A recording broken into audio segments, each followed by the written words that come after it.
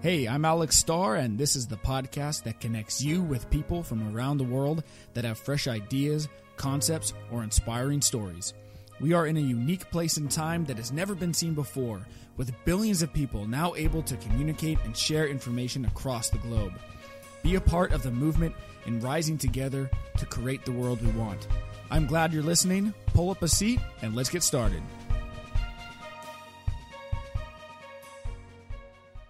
If there is one message that echoes forth from this conference, let it be that human rights are women's rights and women's rights are human rights once and for all.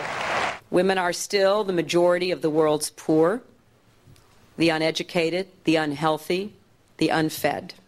We've seen rape used as a tactic of war before, in Bosnia, Burma, Sri Lanka, and elsewhere.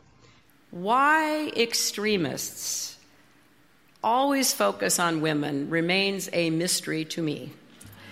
But they all seem to. It doesn't matter what country they're in or what religion they claim. They all want to control women. They want to control how we dress. They want to control how we act. They even want to control the decisions we make about our own health and our own bodies.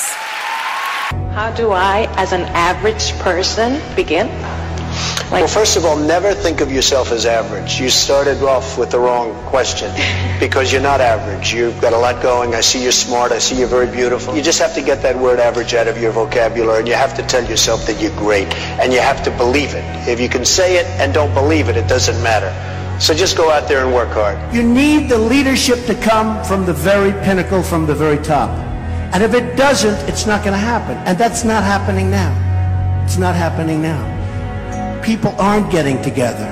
I think the big problem this country has is being politically correct. I don't frankly have time for total political correctness. We have to stop illegal immigration. We have to. They love me, I love them. And I'll tell you something, if I get the nomination, I'll win the Latino vote. I will win it. If we do not allow them to divide us up by race, by sexual orientation, by gender, by not allowing them to divide us up by whether or not we were born in America or whether we're immigrants, when we stand together as white, black, and Hispanic, and gay, and straight, and woman, and man, when we stand together and demand that this country works for all of us rather than the few, we will transform America, and that is what this campaign is about. It's bringing people together.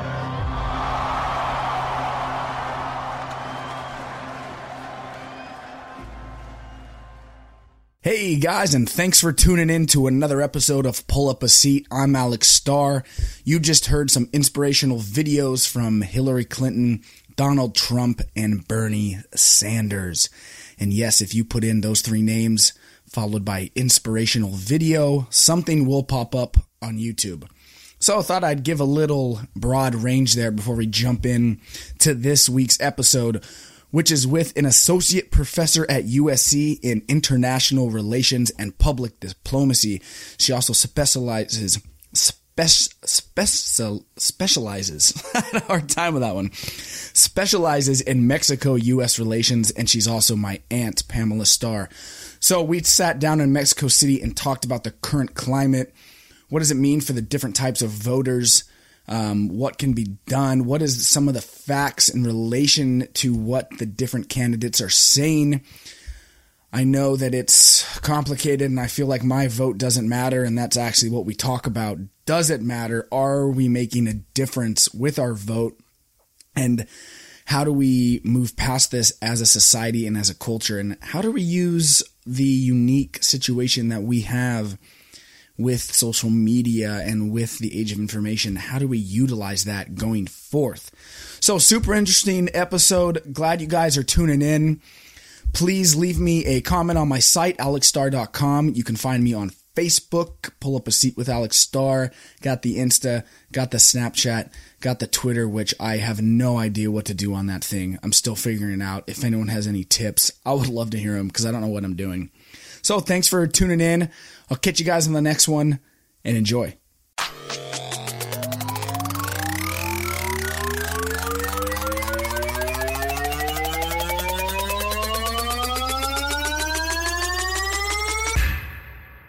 Welcome to Pull Up a Seat with your host, Alex Starr.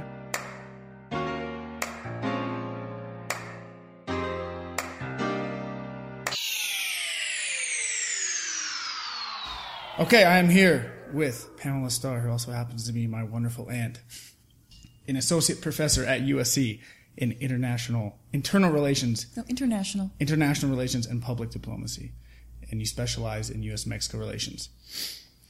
And we are here to talk about politics, which is something that my generation usually doesn't want to talk about unless we're posting funny memes about it on Instagram like I've been showing you lately.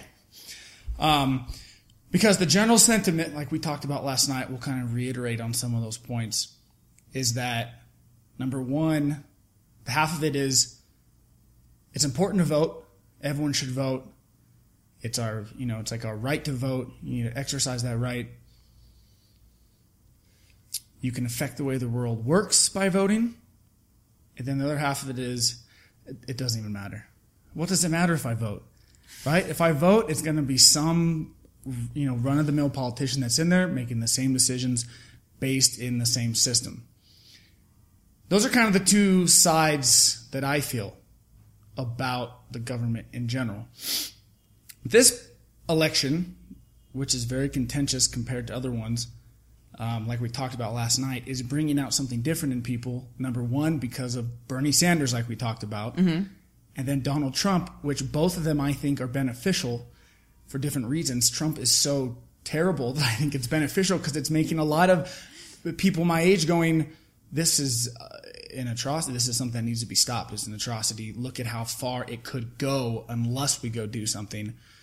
And I don't know the recent stats on how many people actually voted or not, but probably not that good.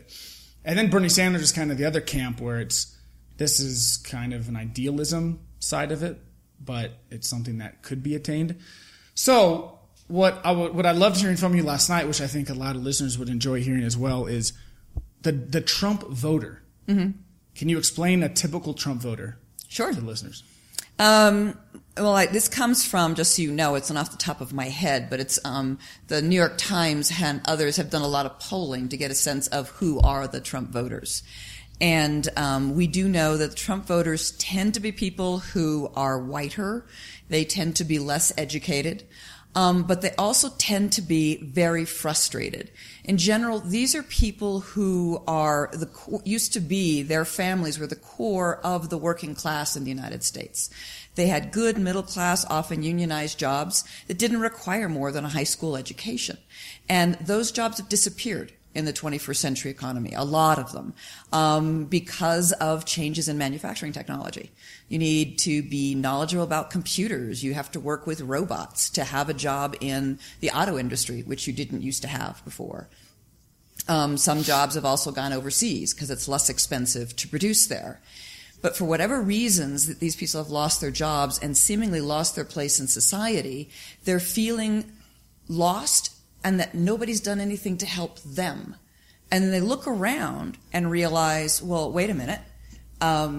These immigrants are coming in illegally. They've broken the law, and yet the government wants to do something to help them, to allow them to stay in the United States legally, allow them to work and raise their families. And then I look over here, and I see African Americans and other minorities who are getting affirmative action. And what about me? I'm the true blue American, and I've lost my place in society, and nobody's lifting a finger to help me. So there's this really profound resentment against the government that's done nothing to help them, but also against these other sectors in society who seem to be benefiting at their expense. Right, and that's what you were talking about earlier, about how the areas in which it's actually more of a mixed race neighborhoods, those are more predominantly Trump because they can visually see, these people took those jobs that maybe I used to have, or these people took the jobs that I think I should have gotten or my kids should have gotten, or getting the affirmative action treatment. Right. In relating to the Mexicans, and we talked about it last night as well, the job taking thing is always a huge argument on immigrants as to, that's really the main reason that I think of when people make the argument against allowing immigrants in or allowing them to stay illegally, is they're taking our jobs. Like, I mean, that's the main reason why anyone would want anybody else gone, is are they affecting my livelihood? And last night you said that it is mainly in construction that they're actually taking the jobs, and in the rest of agriculture or in housekeeping or in the restaurant jobs, the more typically Latino jobs. Do you know the percentages on that, or what are the main? I don't know the percentages on that. What I do know is that for economists who have done the research to try to figure out, has there been an impact on wages? Have wages been brought down as a result of immigrant labor in the United States?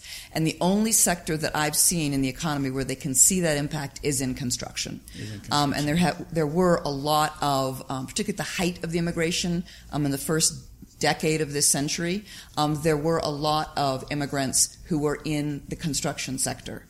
And there was some impact on wages. But in terms of taking away jobs, most of the jobs that they have, other than that sector in constructions, are jobs that most Americans don't want to do. Or if they might want to do them, they don't live where they could do those kinds of jobs. So it's a red herring in the sense that if you say the immigrants are taking our jobs, the majority of the undocumented immigrants, their jobs aren't jobs that Americans would otherwise want to do. But there are cases where that is happening. And when you're somebody who feels like your entire lifestyle has imploded in the last 10 to 15 years, and you see any example of an undocumented immigrant getting ahead when you're not, right, then that demonstrates what you know must be true, that it's their fault because you haven't done anything wrong. Right. It's confirmation bias. Mm-hmm. So then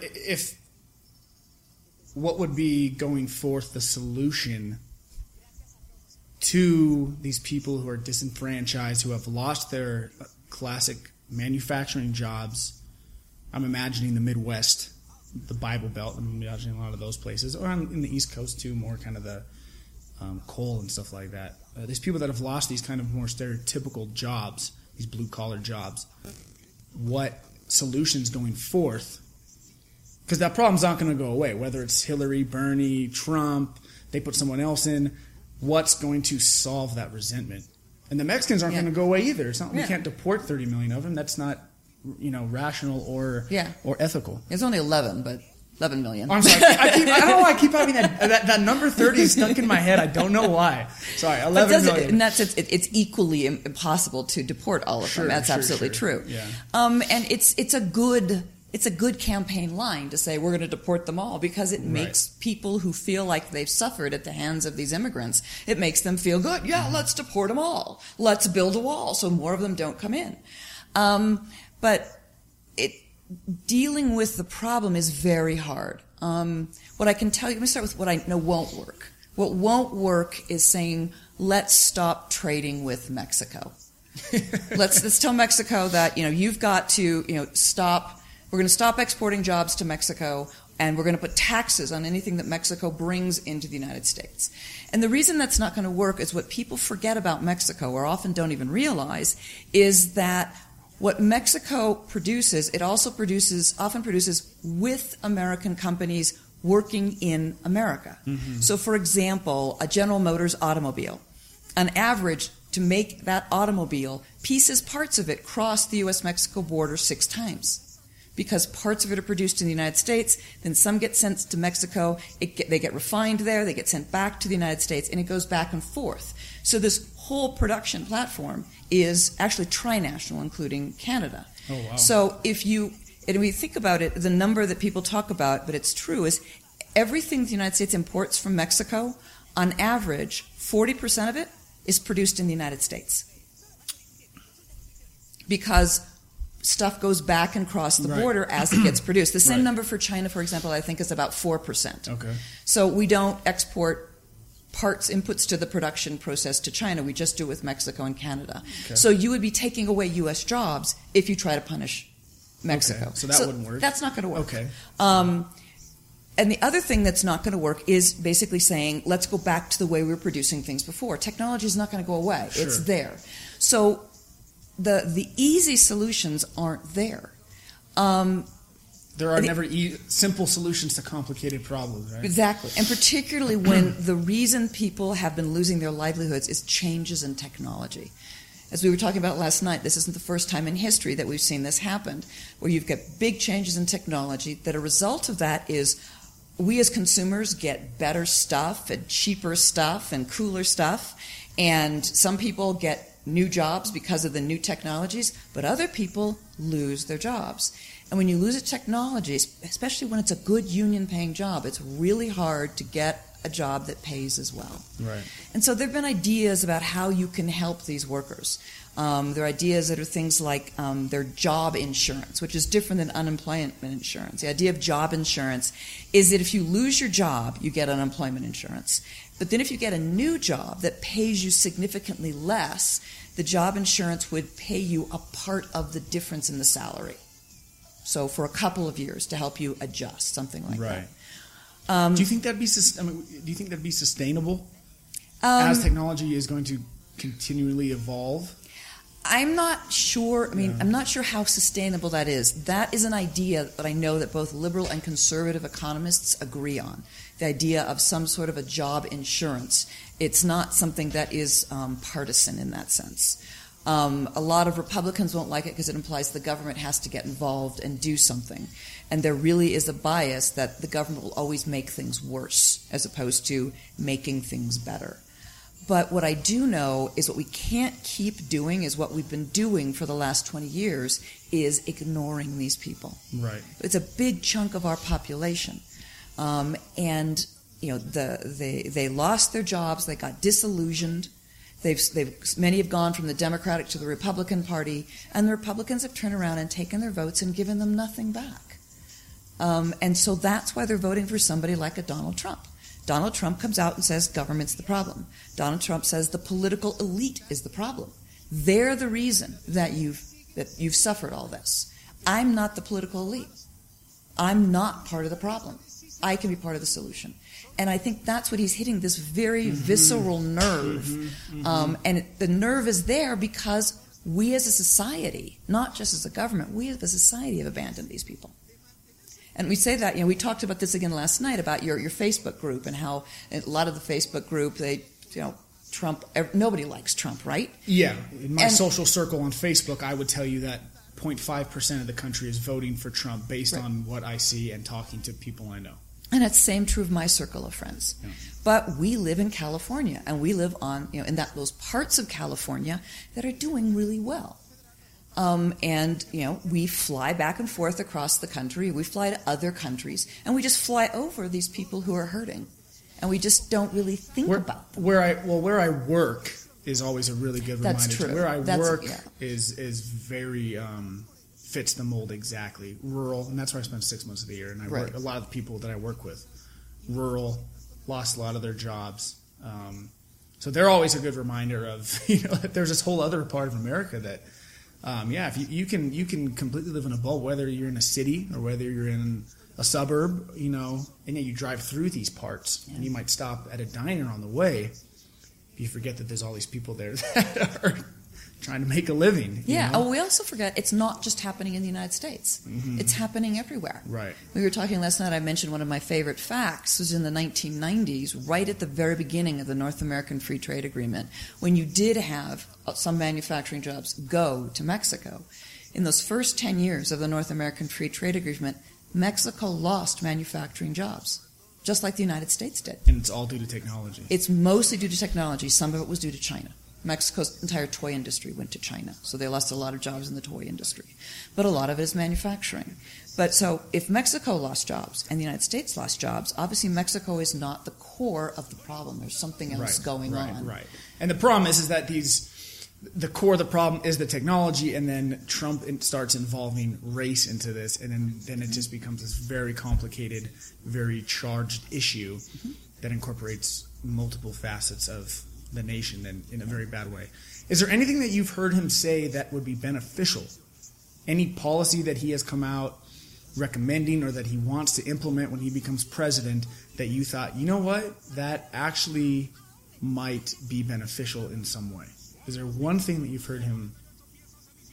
No. No, okay. I haven't. And there are two reasons. Well, there's one main reason. And I don't say there's nothing beneficial that's come out of his campaign. I think the really beneficial thing that's come out of his campaign is it gave this piece of our society the opportunity to scream at the rest of us, we're here, and we're part of this society, and we're sick of being ignored. Right. And I think that is super important. Yeah, I do for too. us to Yeah, and that's kind of what I was touching on earlier. Yeah. I think he almost put a spotlight on problems, like you're saying, that have been underground or that they could turn much worse unless we do something about it. Because, I don't think, and you said the numbers aren't there either, he's not going to actually become president. But I think it's almost done enough that it could shock people in a good direction. Yeah. If it's used that way. That's a big if, you know? Right. But just let me correct one little thing. Sure. Go ahead. I would never say... That's what you're here for. Yeah. No, I would never say he's not going to become president. Oh, okay. Because I think it's very unlikely, and we talked about it last night. Yeah, I don't think it's that likely. But I could imagine a scenario, not likely, but a scenario in which he could be elected president. So if he becomes the Republican nominee, if key Republicans decide that it's not worth trying to run a candidate against him, if Hillary Clinton becomes the Democratic nominee, which seems increasingly likely, and if she is then indicted over the email scandal that apparently there were some top secret information that was in her email, and if the FBI decides that's worthy of actually indicting her over it, that could be a perfect storm that could create a Trump presidency. Yeah. I don't think that's a very likely outcome, but it's not something we should just dismiss out of hand, because it could happen, right? But in terms of his policies, I've not heard him say anything that I like. But even more than that, or that I think will help, but even more than that, he regularly contradicts himself. Yeah. He regularly demonstrates that he doesn't understand the issues very well. And so all that leads me to believe that if he were to be elected president, other than one thing he's been consistent on, which is he hates free trade, that free trade is not a good thing for the United States, other than that, I don't know what his presidency would bring. Yeah. Because he says he would get a better deal, which whether he'll get a better deal or not, that tells you a lot about who he is. He's all about getting a deal.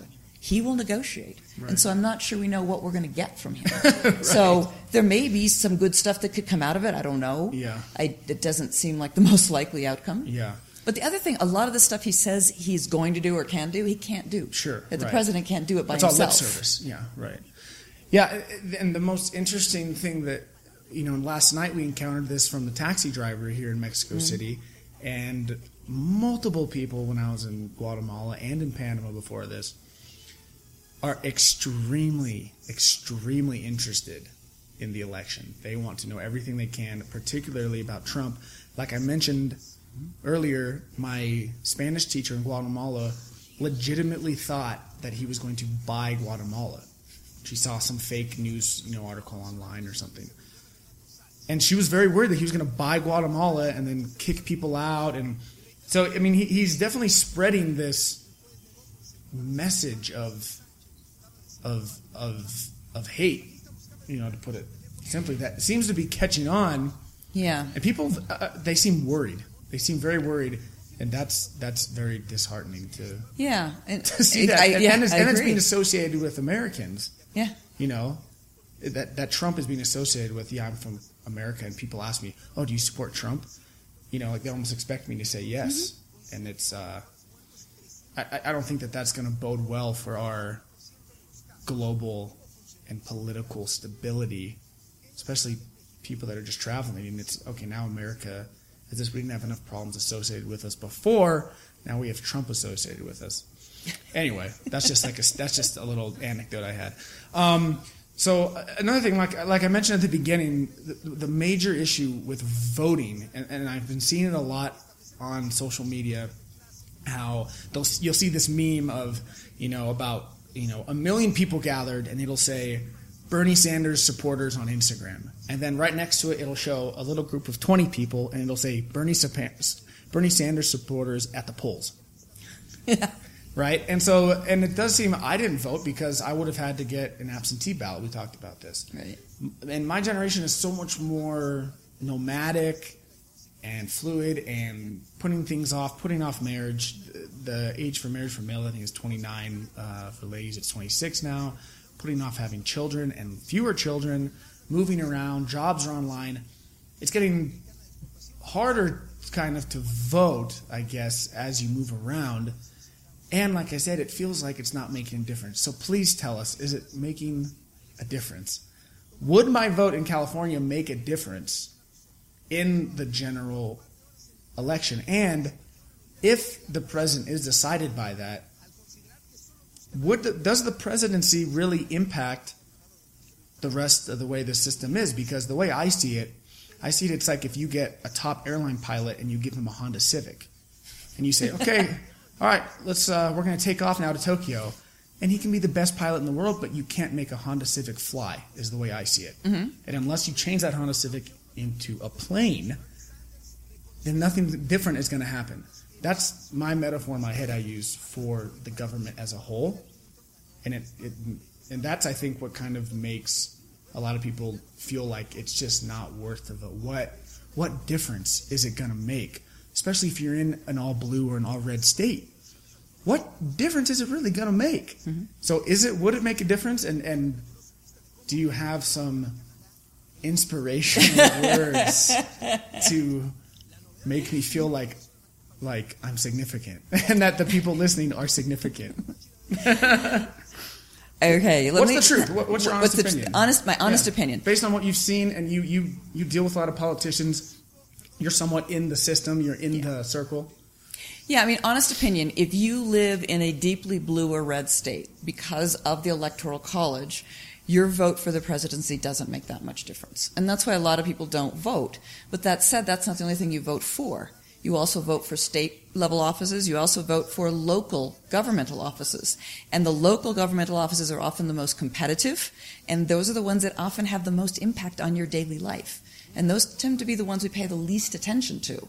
So one shouldn't be discouraged from voting because you're from California or Texas or New York or whatever it is, a state that always votes in one way as a state, because you think your vote's not worth anything because it's not worth anything at the presidential level. The other votes matter a lot. And so I can't overemphasize how important it is to vote and actually to get into the habit of voting. Because you get in the habit of voting, you become more interested in the politics, and you might get more involved in your neighborhood, in your society, and doing things one-on-one with the people in your neighborhood, so you're actually helping them too. Right. The other thing I would say is that in a democratic context, your government is only as good as the people who go out and vote for it. And if you're not voting, your voice is not being heard, period. And your government will never reflect what you think and what you want. It's just not going to happen that way. And coming back to your this discussion of the airline pilot and the Honda Civic, I would argue that the U.S. government is more like a 747 with engine trouble. Okay. Because it's fixable. How so?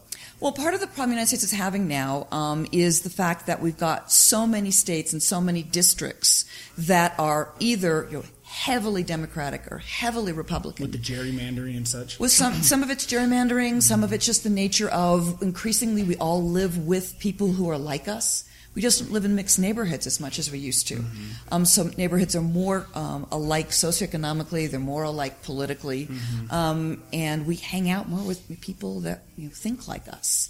So part of it's gerrymandering, but part of it is just the way the structure of society has changed, and you have to get a sociologist to explain to you why that's happened. But the consequence of that is that people more and more think my vote's not worth anything because it's just going to be, it's just going to be, if I'm a Democrat, the Republican who always wins, they're always going to win. And if I'm a Republican, it doesn't matter if I vote because the Republicans always win whether I vote or not. And in California, we changed that, right? We changed it by politicians don't determine districts anymore. We hired an independent commission to do it. And as a result, our districts now are more competitive than ever before. And so you have an incentive to go out and vote for state legislators or local people. Right. Local politicians or local offices. But at the national level in most states, because of that gerrymandering, social change impact, you don't have an incentive to vote. And those who get elected tend to be the more extreme positions. Because in a Republican primary, the people who are really motivated to go out and vote are those who feel the most strongly, and they tend to be the ones who have the most extreme positions. Equal in the Democratic primaries, or Democratic, you go out, and the most extreme positions are the ones who are most motivated. If those of us who are less motivated don't go out and vote, then in the final election you get the extreme right versus the extreme left. And they don't represent the vast majority of the population, right. Either one of them. So... And then you start to see it reflected at the top as well. That's why we're starting to see these extreme politicians that I guess are just reflecting the people that are voting then, I presume? Yeah. Because the way democracy is designed, the only reason a politician listens to a voter is because we voters can deny them their livelihood. Right. We can vote them out of office. And unless we have that power to vote them out, they won't pay any attention to us.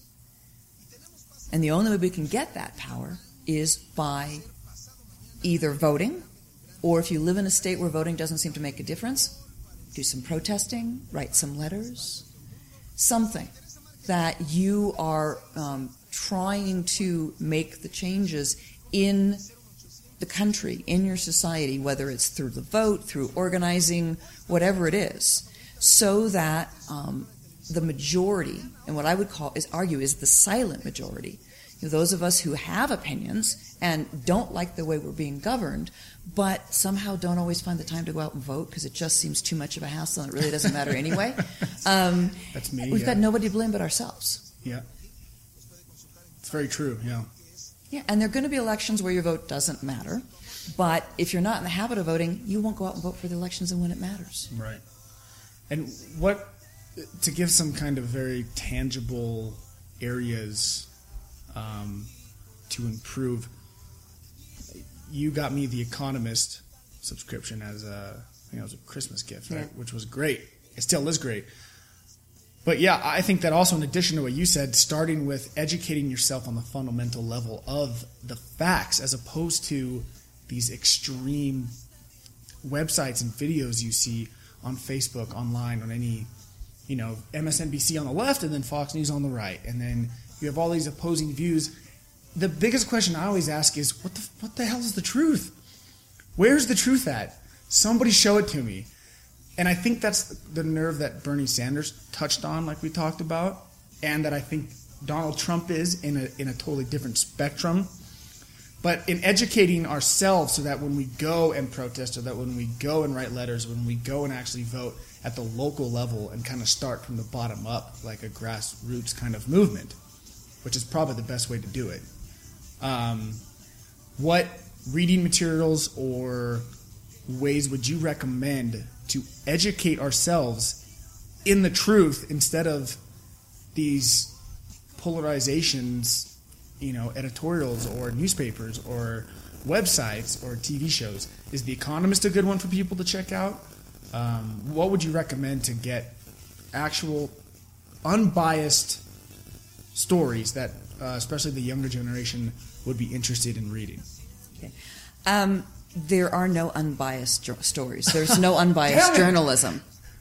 There is a lot of journalism that tries to be as unbiased as possible. Right, but everybody comes at it with something. But everybody comes at it with a perspective. And so the key is knowing the perspective of what you are reading or listening to. Oh, very interesting. The problem with a lot of stuff on the internet is we don't know who's putting it up there. Mm-hmm. And so we don't know the bias. And so if we don't know the bias, we don't know what they're bringing to the conversation. I enjoy watching Fox News. I enjoy watching MSNBC because I know exactly what I'm watching. And it's interesting to me to understand how that group of society thinks. But I would argue The Economist is amongst the best because it's British. It doesn't have a dog in the game. Very often, foreigners have a better understanding of ourselves. And actually, the 20, 30 years that I've been working in Mexico, I've had dozens of Mexicans say to me when I analyze Mexican politics or something, and they'll say, wow, it takes a foreigner to be able to see that. And it really does, because I don't have an emotional tie to what happens in Mexican politics. I can come at it completely dispassionate and say, nope, this is what I see is happening.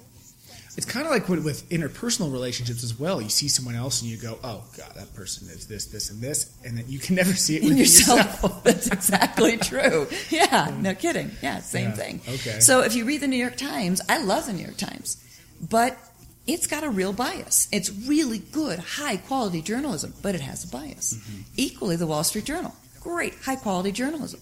They also have a bias. And New York is left, Wall Street is right. No. New York. Yeah, New York. Yeah. Sorry. I was when you said New York, I was hearing the city, not the newspaper. Okay. But yeah, the New York Times tends to be a Democratic newspaper, mm-hmm.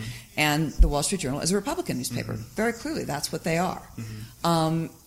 But they both generally try to be very good in the presentation of the facts. Okay. So you'll read the first few paragraphs of the story or a headline on a story, and it's biased. I find it very interesting to look at the front page of the two newspapers on the same day when they're covering the same story. Because their headlines are very different, and it comes from their Republican Democratic biases. But once you get past the first or second paragraph, the quality of the research and the journalism is top-notch in both newspapers. So would you recommend something like that? Would you recommend getting both those apps?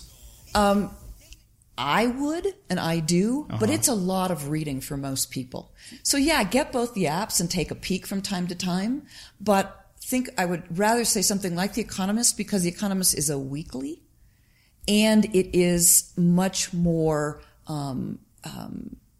even-minded, much less emotional about the way they analyze U.S. politics. And I have thoroughly enjoyed that, because it also goes over more broad themes in the world, as opposed to reporting individual stories that are perhaps more negative. I don't need to hear about every single murder that happens. Right. That does nothing for my understanding of the way the world is working. Right. But The Economist really does a good job of demonstrating themes. The Middle East is going like this because of this happened 30 years ago, and this is now projected to happen in the future. And that they have an app, right? The Economist has an app, and on Kindles. So very easy to access. Mm-hmm. Yeah, you get the whole magazine. It's easy to read. Okay. It's actually easier to read on the Kindle or on an app, I think, than the actual physical magazine. Yeah, I find it very easy to read on that. Okay, good. Because, I think that's a great way to start, is to just being introduced to what's going on in... Yeah, and The Economist is fun, because the front page of The Economist is very often a meme. And it sounds... yeah, and The Economist, I swear, people, it sounds way more boring than it is. The Economist sounds like the worst. I remember when you first got it for me, I was like, oh, God, what did Aunt Pam get me? Thanks. Yeah, here comes the academic. Yeah, the academic got me the Economist subscription. Can't wait to read it. But it's got science and technology. It's got book reviews. Yeah. It's got very, very interesting articles that it's much, much more exciting. And it covers the entire world. They should almost change their name. They should change their name. Because it sounds terrible. Yeah. And then cover the entire world. Yeah. So if you're interested, and just little snippets of it, kind of the best parts of it. Yeah. So it really doesn't bog you down. A little bit of something from every part of the world every week. Yeah. Yeah. Okay, good. Because I think that's almost the hardest part in this day and age, especially in my generation, is to get good news in bite-sized bits that we will actually pay attention to. Yeah. That's the hardest part. Yeah, and I would also say, I mean, it's always better to be an informed voter than an uninformed voter. But being not well informed is no excuse for not voting. Because the vast majority of the people in the world who out and vote are not super well informed. Right. That's not what democracy is about. Democracy is about you want to make yourself as informed as you can. But even if you don't have the time to keep yourself really, really well informed, it's about voting your interests and what you think your needs are. And talking with your friends about, the different positions of the different candidates. And I think this, and like we were talking about last night about Bernie Sanders, you really opened my eyes about what it is about Bernie Sanders that appeals to your generation.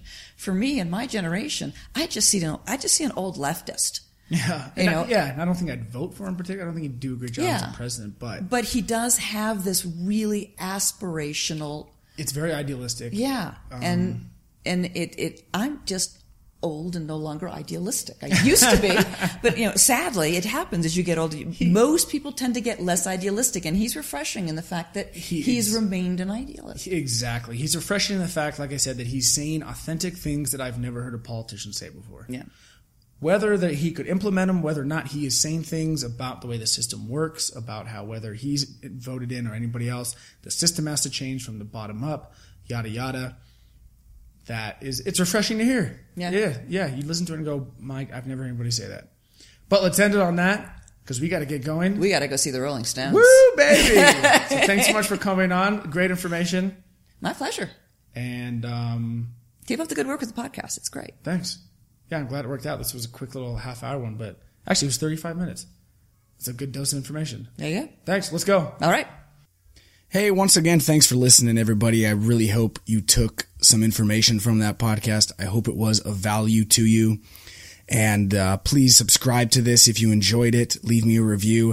And I'm going to take this moment to give a special shout out to my friend Lacey, who always sends me encouraging emails and texts that really gets me excited to keep doing this podcast for all you listeners. And everyone else who has sent me a nice message or an email or a text telling me how much they enjoy these podcasts and are listening. It means the world to me, and I appreciate all of you. So enjoy, and please stay tuned for the next show that'll be out in about a week or two.